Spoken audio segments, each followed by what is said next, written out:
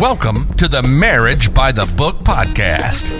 Whether you have a great marriage or one that needs improvement, this is the show for you. Since 1994, we've used biblical principles to help hundreds of couples, just like you, find relationship success. As you listen, you'll get practical tips, knowledge, and motivation that will help bring greater intimacy and happiness to your marriage so that you can enjoy the relationship you've dreamed of. And now, this is Marriage by the Book. Hello and welcome back to the Marriage by the Book podcast. This is Rick Porterfield, and we've been working through a series here on the problem in relationships. And this is part of a larger series I'm doing that is basically a presentation of these subjects, the counseling sessions that Rebecca and I take couples through when we work with them one-on-one. And I've mentioned this before, but it bears mentioning again. When we do this, when we get both people in the couple to do what we tell them to do, we've seen 100% success. And that's kind of amazing. It's amazing to me. But, the Word of God works. And even when just one person will really grab a hold of this and commit themselves to doing it, give themselves to it, there's a high level of success there as well. Typically, most marriages are saved when one spouse steps out alone to save it. So that's really what I'm talking about there. When both jump in at the same time, that's great. You'll see just tremendous success. But even if one person will step out and do this, success is typically what you're going to see. There are a few cases we've seen where one of the marriage partners just says, you know what, I'm not going to do it. One guy, self-centeredness is the problem. If you're listening to this, you've probably heard that already in the previous sessions. But that is the problem. And we've had actually people, I remember one case in particular, a guy told me, you know what, I'm self-centered. I'm self-centered. I don't want to change. I like it. My life's about me. That's how it ought to be. And he just was not willing to be any other way. He wasn't willing to do the Word of God in his life. And there's nothing you can do with somebody like that if people won't submit to the Word. But like I said, that's one case in hundreds. Most everybody is willing to do the Word. So again, the problem in relationships is self-centeredness. This is a big deal. The Bible tells us in James chapter 1, while we fight and quarrel with each other, isn't it because we are full of selfish desires that fight to control our body? There are other scriptures that tell us that as well. We've done that. The effects of self-centeredness, I covered those in the second session. It destroys relationships. It destroys success in life. It causes manipulation. It creates all of these symptoms in relationships, all these things that we think are the problem. It causes all that stuff. The things we fight about. And then a fifth effect is it steals your joy. It steals your happiness. So it's just not worth it. And there's all these effects of self-centeredness, it's deceptive. It gives us short-term pleasure. It's just not worth it. It's dangerous because our self-centeredness seems justified. And anyhow, on and on I could go. I'm just kind of recapping just a little bit before I get into the main thing I want to talk about today, which is, how to overcome self-centeredness, okay? And I want to cover 3 scriptures with you, and we'll talk a little bit about these. Matthew 7:12 is one I want to go to, okay? And again, we're talking about how to overcome self-centeredness, okay? It says, therefore, whatever you want men to do for you, do also to them, for this is the law and the prophets. That's the golden rule, basically. Do unto others as you would have them to do, as you would have them do unto you. And again, therefore, whatever you want men to do to you, do also to them, for this is the law and the prophets. So basically, treat other people the way you'd want to be treated. Treat your spouse the way you would want to be treated. Do you want your spouse to be kind to you? Then you be kind to them. Do you want them to forgive you? Then you forgive them. Do you want them to love you? Then you love them. Do you want them to serve you? Then you serve them. That's the golden rule. So that's one of the key things we need to do to overcome self-centeredness. It says, for this is the law and the prophets. I read the scripture last week from Matthew, where Jesus was asked the question, what's the greatest commandment? And he answered and said, he didn't go to the 10 commandments. He said, the greatest commandment, and I'm paraphrasing, he says to love God first, and the second commandment is like it, and that's to love other people second. And again, I'm paraphrasing that. So anyway, but we're supposed to love God first, love others second. And then he said that amazing thing. He said, on these two commandments hang all the law and the prophets. And here it says, this is the law and the prophets, loving other people, serving other people, treating them the way you want to be treated yourself. That is the law and the prophets. So, that's one of the keys to overcoming self-centeredness in our lives. Okay. All right, I want to read Galatians 5:13 through 14 to you. This is from the Amplified Classic Version. And this is an awesome scripture. I often tell people, if people would just meditate this right here, get this right here in them and do it, this alone would go a long, long way to having really good marriages, really good relationships in general. Listen to this. For you, brethren, were indeed called to freedom. Only do not let your freedom be an incentive to your flesh and an opportunity or excuse for selfishness. But through love, you should serve one another. For the whole law concerning human relationships is complied with in the one precept, you shall love your neighbor as you do yourself. So that's it again. The problem is self-centeredness. The answer is preferring others, serving others, being a blessing to others, okay?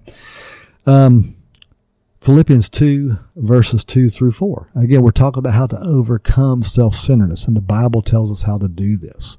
And basically it's to treat the other person, treat your spouse the way you want to be treated. But listen to Philippians 2, verse 2.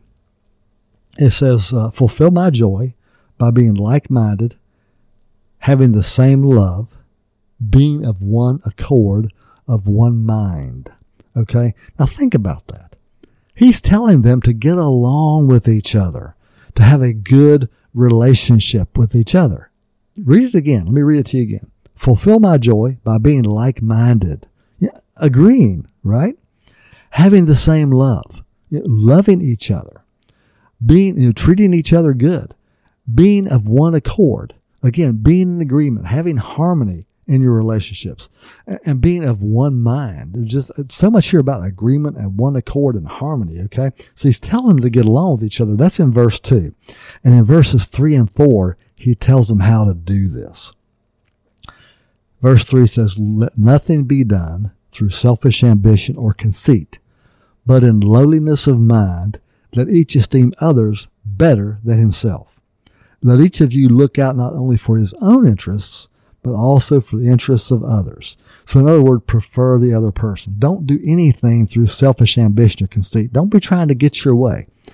But in lowliness of mind, so we don't think too much for self. We're not lifted up in pride. We're not exalting self. We're not operating in self-centeredness. In lowliness of mind, let each esteem others better than himself. Esteem your spouse as being better than you. Don't look out for your own interests, but look out for their interests. Last week I read Matthew 10:39, where Jesus said, he who finds his life will lose it, but he who loses his life for my sake will find it. The person who finds their life, that's the one operating in self-centeredness. The person who loses their life, gives up their way for his sake, that's the one who finds their life, that finds fulfillment, that finds joy, that finds success, that finds peace, that finds, I should maybe say it this way, finds true joy, true happiness, true success, true peace.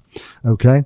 And that comes from basically, again, giving up our way, doing things his way, and preferring other people. Okay?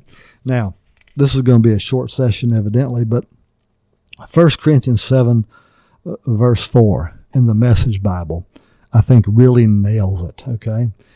And the Message is a paraphrase, I know, but there are several places, I think, where the Message Bible really nails the heart of what God is trying to say, and I think this is one of those.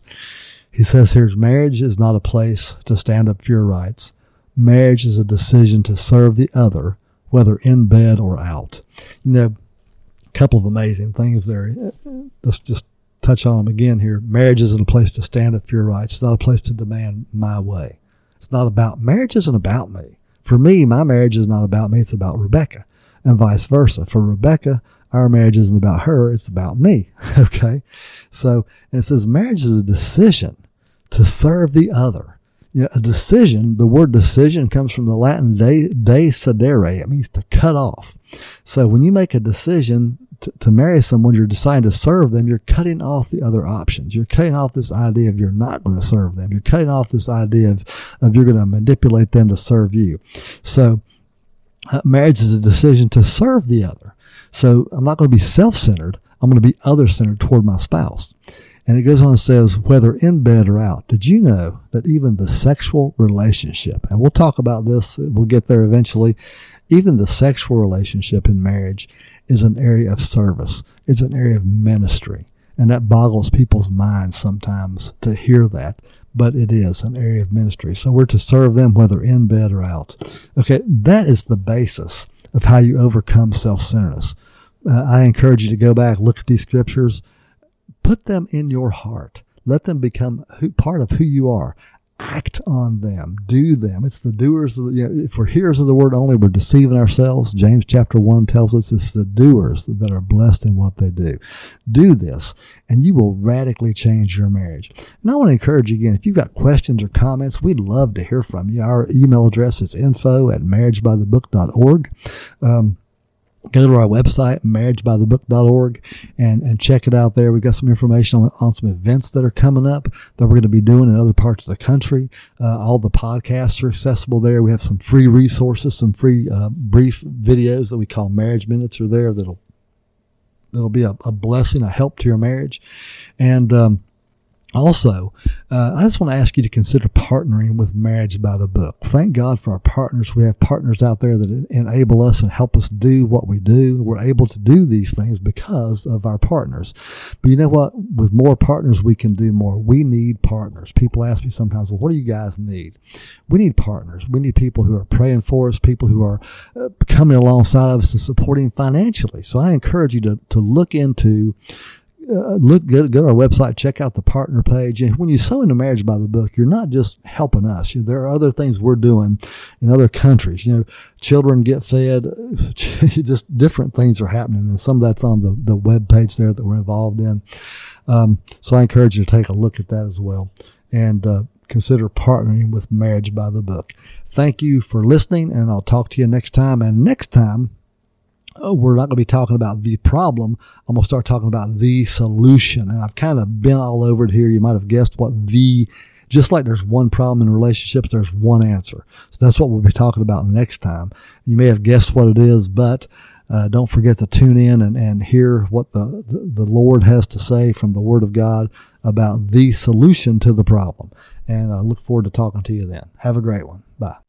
We hope you enjoyed today's Marriage by the Book podcast. Make sure to like, rate, and review, and hit the subscribe button. For additional resources or to go deeper, visit marriagebythebook.org. See you next time.